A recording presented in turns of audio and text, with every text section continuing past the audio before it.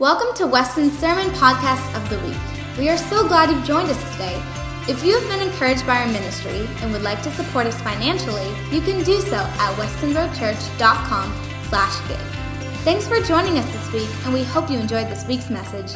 As we mentioned before, this at the opening of the service, we're going to end our fast, a 7-day fast that we've been doing as a church with communion at the end of the service. But I believe that God has given me a word for us today, and I pray that you're here. And not just here, but when I say here, I mean present. It's one thing to be in a room. It's another thing to be engaged and to be leaning in. And this morning, maybe worship, maybe you were wandering a little bit, and I'm not going to ask you to raise your hand if you were. But if you can, when we come around this time, maybe you missed out on that part. I'm just asking if we could lean into the Word today. Not into a person or a man, but into the Word of God and see what He wants to say. And we're going to continue a mini-series, if you will, that we started last week called Jesus Over Everything. And today, the title or the subtitle under Jesus Over Everything is Pressing On. Pressing on. That some of us, God has to input or download into us a spirit that will never give up, but that learns to press on through the pain and through the trial and through the difficulty, that He puts in us this never giving up spirit. And I believe that if you're a believer, you have access to everything that God has, including this kind of tenacity of faith to continue. And when I was 17 years old, I had a goal. If you ask me if I was a young person driven with vision, I would say no. I'm a very simple guy, even to this day, very simple. And I love God. I follow His leading. And for me, it's as simple. Life is that simple for me.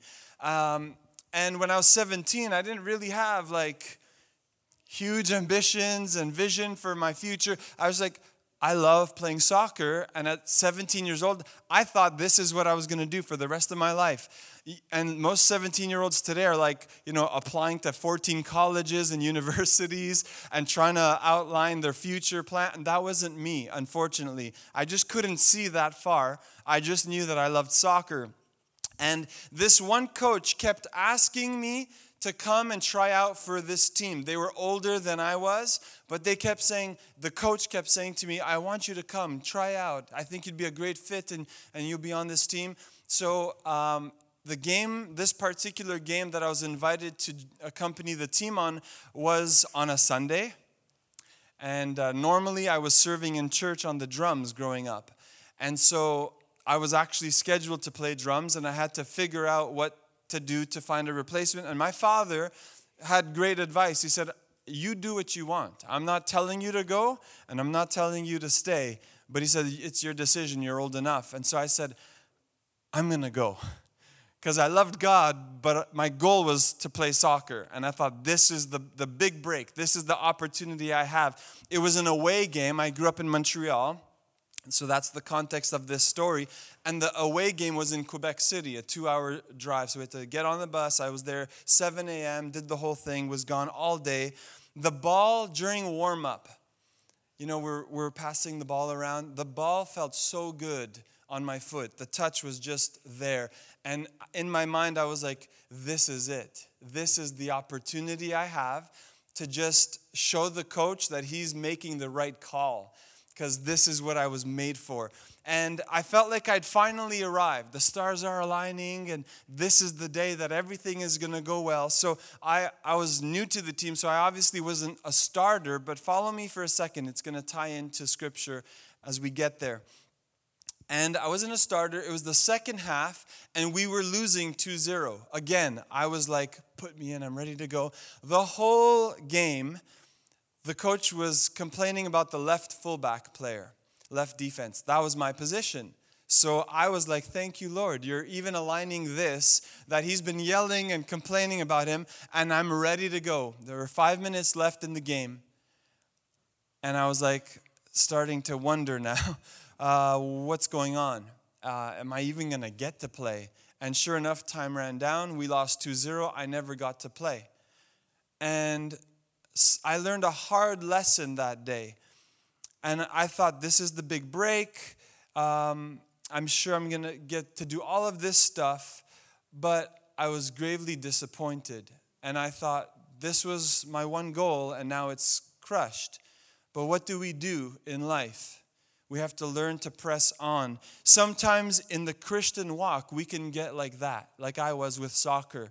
And what do I mean? We feel like we've arrived, we've attained some kind of elite status in the kingdom. Some of us, maybe we don't act like it, but we think like it, like I'm untouchable now because of my status and I've been in church so long. But this is not what we're going to see in Scripture. And so if you have your Bible, turn with me to Philippians chapter 3 and verse 12. And if you're able to, would you stand with me in honor of God's word as we read it? Philippians chapter 3, verse 12. And basically, Paul was writing to the church in Philippi, but we're going to see what kind of things he was having to say to them, about them, but also about his life. And so it's on the screen in the New Living Translation as well. Here's what it says in verse 12 of Philippians 3. I don't mean to say that I have already achieved these things or that I have already reached perfection. But check what he says. I press on to possess that perfection for which Christ Jesus first possessed me. No, dear brothers and sisters, I have not achieved it, but I focus on this one thing. Everyone say one thing.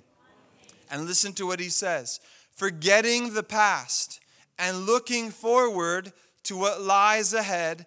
Verse 14, I press on to reach the end of the race and receive the heavenly prize for which God through Christ Jesus is calling us. Would you join me as we pray? Father, I thank you for your word. I thank you, Lord, that Jesus, when our priority is right, you are number one. And we said last week, we don't have to worry then, because you said that all of these other things will be taken care of. And Father, today, if any one of us feels the pressure of life, and maybe the pressure to try to be perfect, Father, we just release everyone in this room from that pressure. But Lord, we just set our sights on the goal, the thing that really matters, which is you. Father, I pray you would open up every heart in this room, including mine, to your word. As I have already submitted to it, now I have to preach it. Anoint my mind, my lips, and my heart. In the name of Jesus, I pray. Amen. You may be seated this morning as we dig into this text. Philippians chapter 3. And as we read it, in verse 12, it seems that in Philippi, there must have been, if he's writing it, there must have been those who thought that they had reached the goal of Christian perfection, or like they have arrived, or they made it. And sometimes trying to live a perfect Christian life can be so difficult that basically it leaves you drained and discouraged. Why? Because you fall short. Because we're not perfect. And by the way, if you're new to Weston, I have an announcement to make. Welcome to Weston. We're not a perfect church. And if you do ever find one, please email me, because I'd love to attend it. But the reality is, on this side of eternity, while we're here on this earth, there's no perfect church. Why? Because the church is not a building, it's people. And all of us are imperfect. We are not perfect. We make mistakes. We sin. We fall short. But I'm so grateful for the grace and mercy of God in my life. I heard a preacher say, and I hope I could remember it right. He's like, if you really knew me and the things that I struggle with, you probably wouldn't pick me as your pastor. But if we turn the table, if I really knew what you did or the sin you struggle with, I probably wouldn't want to be your pastor. And I heard a pastor say that. I thought that's interesting. But the reality is we are all imperfect. We all struggle. And Paul was telling them in Philippi, listen, the goal of perfection is not what you think. It's not what you are making it out to be, that you've arrived at some place in your walk with God. Yes, there's a journey, and yes, we go from strength to strength, from glory to glory, and we should not be, but we're going to get to what Paul was actually referring to. But do you ever feel like you have to play the part? Do you ever feel like you have to pretend that life is perfect? Let me just allow you into our story this morning. What a great message on pressing on, and I'll spare you some of the details because it could gross some of you out. But last night, Abby wasn't feeling well, and I know when she gets up at 10 p.m. and then 11 p.m., sometimes it's just to use the bathroom, so I did that. But then she was still all night long, so I said, okay, just go sleep on the floor in our room. And I put the blankets and a pillow and all of that, and she kept waking up throughout the night. Somehow Josiah ended up on the floor with his blanket as well. And I'm like, what is going on, right? And then at 4 a.m., Abby comes to the bed. And she, Priscilla thought she wanted to sleep. So she moved over and said, fine, at this point, just get in the bed. And she didn't move. Instead, she opened her mouth. And you could imagine everything that came out. It wasn't words. It was, use your imagination. And it did not stop. From there into the sink in the bathroom and then to the toilet. Then we had to put her in the shower, take all of our bed sheets off, and we're just like, all right. And I thought, Lord, what a great way to put into practice the message today. And in all honesty, listen, it's a big responsibility to preach. Don't get me wrong or don't misunderstand what I'm about to say. This is a high honor and privilege to do this. It takes a lot of diligence and responsibility before the Lord and humility. But on the other side, it's almost easy to preach. What's harder is to live it out. It's easy to speak and to say things, but it's harder to walk it out in your life. And so God just said, Priscilla, Jonathan, you're going to walk this out before you preach this morning. But we had to press on and we had to press through. And it did not look perfect, I can guarantee you that. I think we left the laundry still in the washing machine, and we'll have to finish it later. But the reality is we're here. We're here, and I'm, thank God I wasn't wearing these clothes or else I'd have vomit on them. And that's just life sometimes. But you have to continue to press on.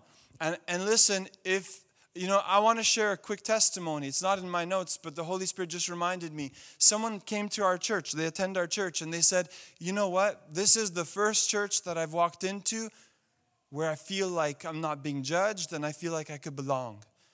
And they said, Pastor, thank you. And every time they remind me of this, they cry.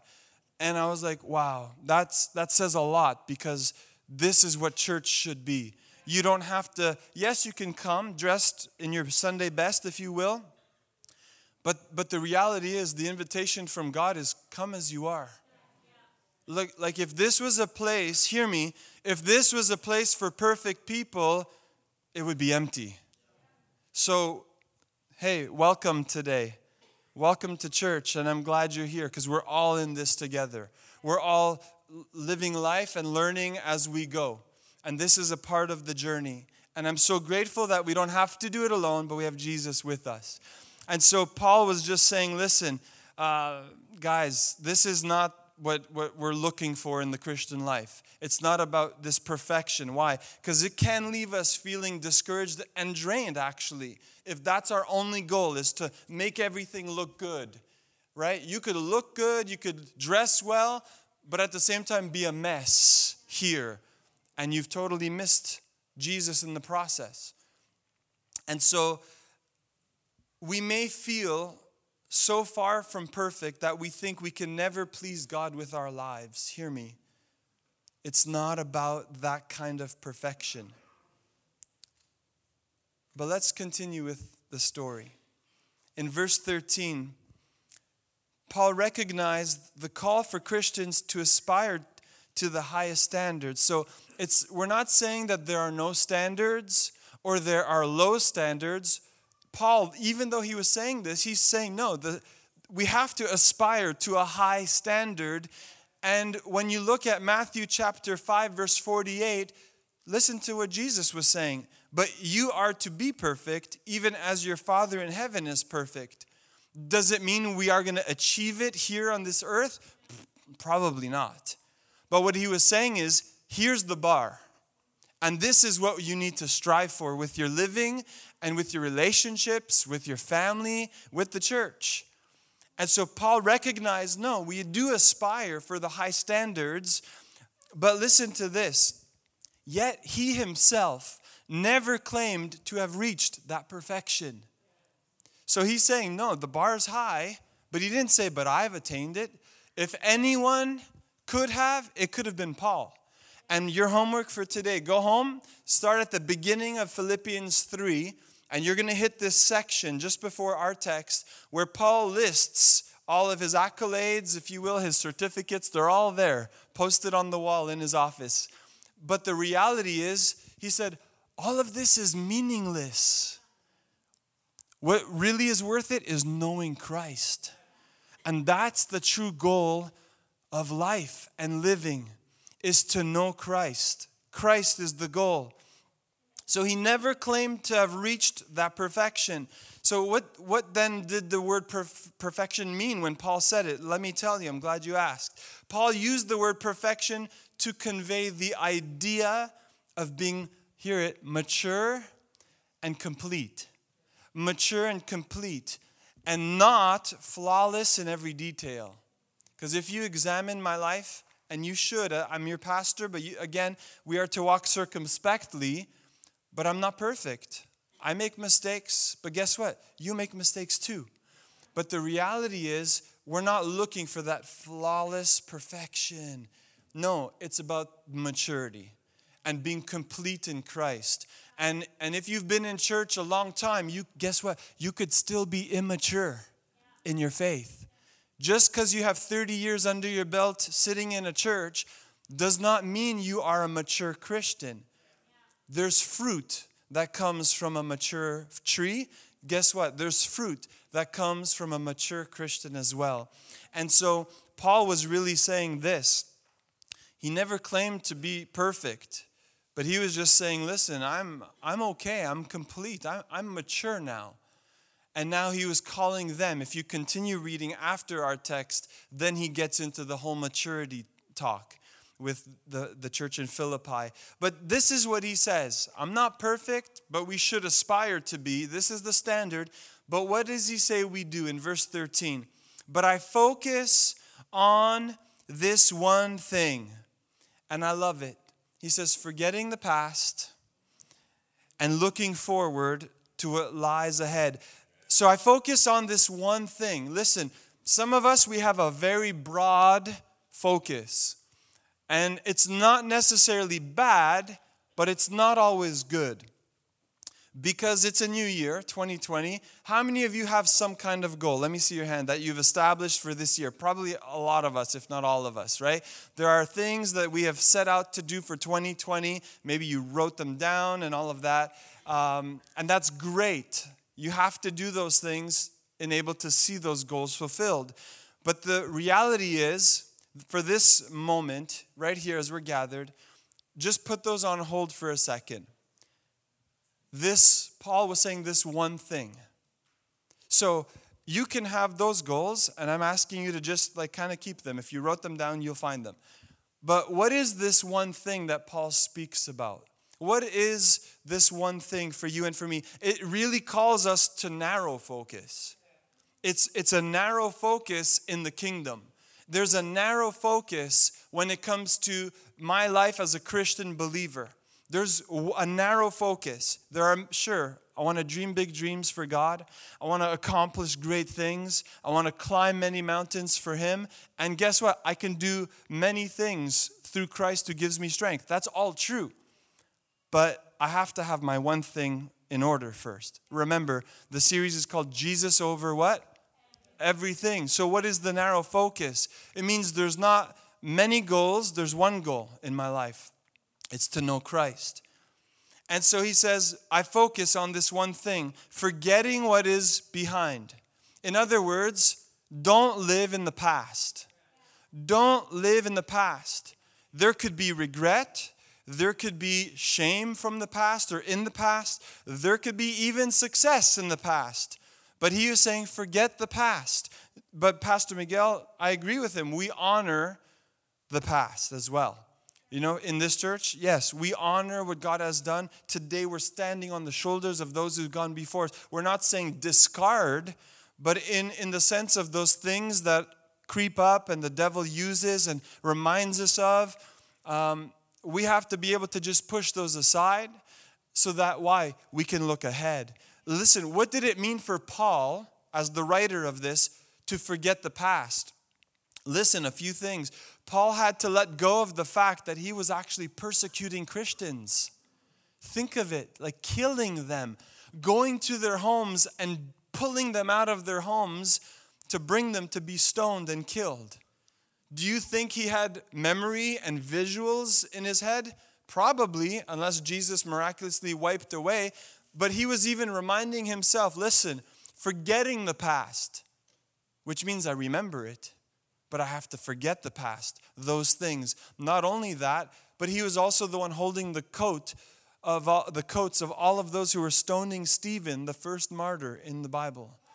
And he's saying, I have to forget all of those things. I have to forget the past. And what do I have to do? I have to, what?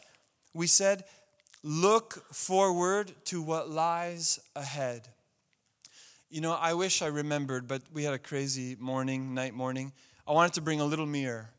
And just symbolic of like a rear view mirror. It's maybe an illustration you've understood for a long time, but maybe you've never heard it. But for those of you who drive, you will get this, or you've sat in a vehicle. There's a rear view mirror. And the intent is not for you to stare in the rear view mirror as you navigate the icy roads of the GTA, right? The intent is for you to look ahead, but you look and you glance at your mirrors just to have an awareness of what's around you. Not always necessarily behind you, unless the guy is really riding your tail. But it's to have an awareness. If you need to change lane, you have to signal it. You have to check. And then you maybe check twice. Or wait, let me back that up. Okay, back to driving school, which I never took, by the way. I just read the book and I passed. But you're supposed to look, put the signal, look again, and then do it. Young people, is that right? Yes? Okay, good. And the reality is, the purpose of that is not to stop and to turn around and engage with your past or what's behind you. The intent of the mirror is to help you keep going forward, yes? Amen. And so, you might have a mirror that you use to see your past. You learn from your mistakes, you honor the past, all of these things. But the thing is, the mirror in the vehicle is to keep me moving forward safely, to do it effectively. If God's going to say, go right, well, guess what? I'm able to move right. The mirror just serves for a purpose of safety, ensuring that whatever move you need to make, you can do it safely, but you're still moving in the general direction, which is ahead. And Paul was saying this, forget the past and looking forward to what lies ahead. So here's the reality for everyone in the room today. There is tension in this one thing, because we live in between what we have been and what we hope to become. And this is the tension. This is who I have been, but this is what I hope to become. And this is the tension where we find ourselves, looking back and looking ahead. And here we are in this tension spot. And that's why I believe Paul had to say next, but I press on. But I press on. The tension, is it real? Yes. You can't ignore it. But here's what you have to do. You have to continue to press on. You press on towards the prize. You keep pressing on towards the goal. And he's saying, I must learn to press on. In verse 14, that word press on in the Greek, we have it on the screen, is dioko. In the Greek is dioko. And this word that he uses means literally to pursue. To pursue. Now, what's interesting is his use of this word here, because it's the exact same word by which he described his persecuting of the early church. To pursue. He was pursuing Christians, pulling them out of their homes, and they were killing them. And so almost, I don't know, he's a brilliant man, no doubt, and a schooled, educated man, but could you just imagine if God used your past And he said, what you used for evil, I'm going to turn for good. What you were doing as evil, I'm going to use as good now. And you could turn, with children, you see a rowdy child or a kid just full of energy and you wonder, what's going on? And maybe they even get into trouble. Listen, I think they have the right thing, but you just got to make sure as a parent you point it in the right direction. And you make sure that it's used for good, not for evil, or not for bad. And the reality is, God, with each one of us, He knows us inside out. And God can take the past. And what reminded Paul once of persecution, now he's saying, I press on. I press on. I press on. I pursue. I'm going to eagerly seek after this one thing. I used to use it and this passion to eagerly seek after those Christians that I was killing. But I'm saved today. I had an encounter with Jesus on the road to Damascus. My life was radically changed. And what I was doing for evil, now God is using me for good. And he said, that thing which the Lord possessed of me, I'm going to now use for him. And so Paul now is saying, this is it, guys. This is where it really matters. You have to press on. And so to press on, I said it means to pursue, to seek after eagerly. So here's the thing. According to Scripture, for all of us in the room, both individually and collectively as a church, our greatest goal for 2020 has to be Jesus. Our greatest goal individually, for everyone in the room, and collectively as a church, it has to be Jesus. This one thing. Jesus over everything. Jesus over everything. You see, the goal for us should be the exact same as it was for Paul. And for Paul, I just will give you, if you like notes, and I encourage you to take notes, I would say this. For Paul, it broke down into 3 parts. To know Christ, to be like Christ, and then to be all that Christ intended for us. I'm going to say it again. To know Christ, to be like Christ, and then to be all that Christ intended for us. What does that mean? God has a plan for your life. God has a purpose for your life. But, Lord, I have to yield my life to you. Lord, you have to be the goal. I have goals for 2020, but you have to be the main goal. For everything else to make sense in my life, you have to be the main goal. And we shouldn't let anything or anyone take our eyes off of this goal of Christ. And back to sports for a second, and my opening analogy. I played soccer, but maybe you played a different contact sport like hockey. I don't know if basketball, there's no contact really in there, but it could get physical, but especially football, right? Where you're tackling people left and right. The reality is, hear me today, if you're carrying something valuable, you're going to get hit. If you're carrying something valuable, you're going to get hit. But guess what? I watched a bit of hockey last night, and the guy gets body checked into the boards, and it looks horrible. So like the sound it makes. But what does he do? He gets up, and he keeps going. Why? Because there's one goal, and it's at the opposite side of the rink. Football, the guys get tackled. The quarterback gets sacked. Guess what? He gets up again. Why? Because he sees the poles, and he sees the goal at the end of the field. How many yards left? Let's go. You keep getting up. In soccer, I was a left fullback, so I know full well what it means when the striker's coming at you and it looks like he's got fire in his eyes, and it's not because your hair looked good, it's because there's a goal behind you. And he's running left, right. My job was, if he gets by me, I got to do a clean slide tackle and make sure I could get the ball. Sometimes I missed the ball and I got the player, but guess what? He got up. Why? Because the goal was the goal. And that's what they were running for, and that's what we were playing for. I'm going to say it again. If you're carrying something valuable, you're going to get hit. But guess what? If you're a believer, you have the light of the world.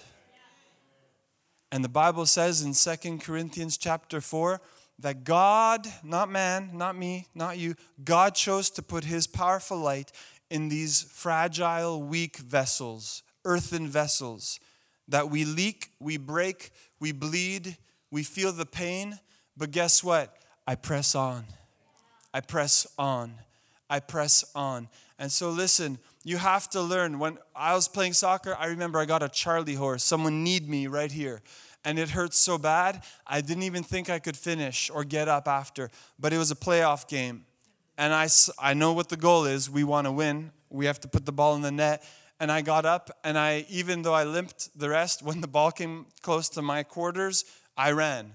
And I gave it all. We learn to play through the pain. So in life, why do we want to quit when we feel pain? Learn today a lesson from Paul where he says, I press on.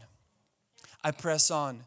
Paul, yeah, he had a past, but even serving God, he had a past. He had a story. He said, I've been shipwrecked, I've been beaten, I've been left for dead, on and on and on. He has a resume. But the reality is, he's saying, but I press on. And I press on to what lies ahead. I press on to reach the end of the race and receive the heavenly prize for which God, through Christ Jesus, is calling. He didn't say me, he said us. He's calling us. And I'm so thankful that Jesus doesn't ask me to do something that he himself never did first. I'm going to ask if the worship team could come back up. But I really want to narrow this down today to Jesus, because he's the goal for us. He's the goal. He's the reason why we're here. Amen? No one said amen the first time I said it until I asked for an amen. He's the reason why we're here. Don't come for a pastor. Don't come just to connect. There are other opportunities, and we have other means by which we can do that. But the reality is, we come for Jesus. We come to hear from heaven. We come to receive a download in our spirit and receive the tools we need to then turn around and be the church when we walk out of this place. And so listen, let's talk about Jesus even as we prepare for communion in a few moments. Jesus, while he was on earth, ran the race for you and for me in such a way that he could finish. He ran it. He did it because he had you and me in mind. And he ran this race. And Hebrews chapter 12, verse 1 and 2 says this. If we could just have the music lowered just a little bit for now. Hebrews 12, verse 1 and 2. Therefore, since we are surrounded by such a huge crowd of witnesses to the life of faith, let us strip off every weight that slows us down, especially the sin that so easily trips us up. And let us run, hear it, and let us run with endurance the race God has set before us. We do this by keeping our eyes on Jesus. Remember, you get knocked down, you get up again. Why? Because your eyes are fixed on the goal, on Jesus. The champion who initiates and perfects our faith. Because of the joy awaiting him, he endured the cross, disregarding its shame. And now he is seated in the place of honor beside God's throne. Hear me for a moment. We're called to run with endurance. I don't know if you've seen people who are running. You know, endurance means for the distance. That's really what it means.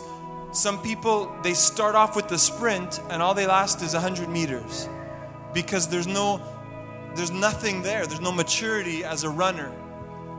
But we're here today as believers. Some are more mature than others. Maybe there are new Christians. And we would say you're a baby Christian. It doesn't mean you're young in age. It just means young in the faith. And we all have a lot to learn. But listen to this. We are called to run with endurance. What does that mean? I have to run in such a way that I'm going to last. that I'm going to make it. I see the goal, but can I reach the goal? Can I make it? Right? I have to run with endurance so that I could last. It causes me to finish the race. So how do we do it? He gave us the answer in Hebrews. We do this by keeping our eyes on Jesus, the champion, who initiates and perfects our faith. You know, if I take my eyes off of the prize, of the goal, Jesus, and I'm trying to run the race, but I see there's this obstacle in front of me, I take my eyes off and I focus on the obstacle, well, guess what? I've stopped the forward momentum because I had to stop and kind of deal with this and wonder. But when this is my goal, it doesn't matter what's going to come and hit me or might knock me down. I'm going to get up and I'm going to continue running. So my eyes are there, but I see something in my peripheral vision. So I had to look so I don't fall down the steps. But my eyes are here, but I can still see this here. And so as I trust Jesus, He leads me. And as I trust Jesus, I say, here's the bench. So I got to readjust. I got to shift the lane. But again, I'm just looking, but the momentum is this way. And that's how we run the race. We do it with endurance, but our eyes have to be fixed on the goal, which is Jesus. Look at what it says about Jesus. Because of the joy awaiting Him, He endured the cross. Remember, I said Jesus would never ask us to do something that He Himself is not willing to do. So what did Jesus do for you and for me? For the joy set before Him, He endured the cross. He endured the cross. He ran the race to the very end. This was the purpose. This was the whole point. My question for you today is this. Jesus ran the race because His goal was you. Are you willing to run this race because your goal is Him? That's the question I ask today. Press on and pursue Him. Press on and pursue Him. I'm going to invite everyone to stand in this room, and without anyone moving or leaving to go to the washroom or anything like that, while there's time still, I want to give an opportunity for us to simply respond to Jesus in this room today. You're here today and maybe you've been pursuing the wrong goal or the wrong goals in life. And maybe in your life the main goal was to be promoted or to be noticed, to be liked, or even more, to be loved. Maybe that's been the goal the whole time. The promise in Scripture is that when you put Jesus first, Matthew 6:33, you can read it, He'll order everything else in your life. Jesus over everything. Thank you so much for listening to the Sermon of the Week. God wants to work in your life and we want to hear it. Please take a moment to share your story by emailing amen@westonroadchurch.com. Thanks again for joining us. We hope listening to this week's message has equipped you to be the light wherever you go.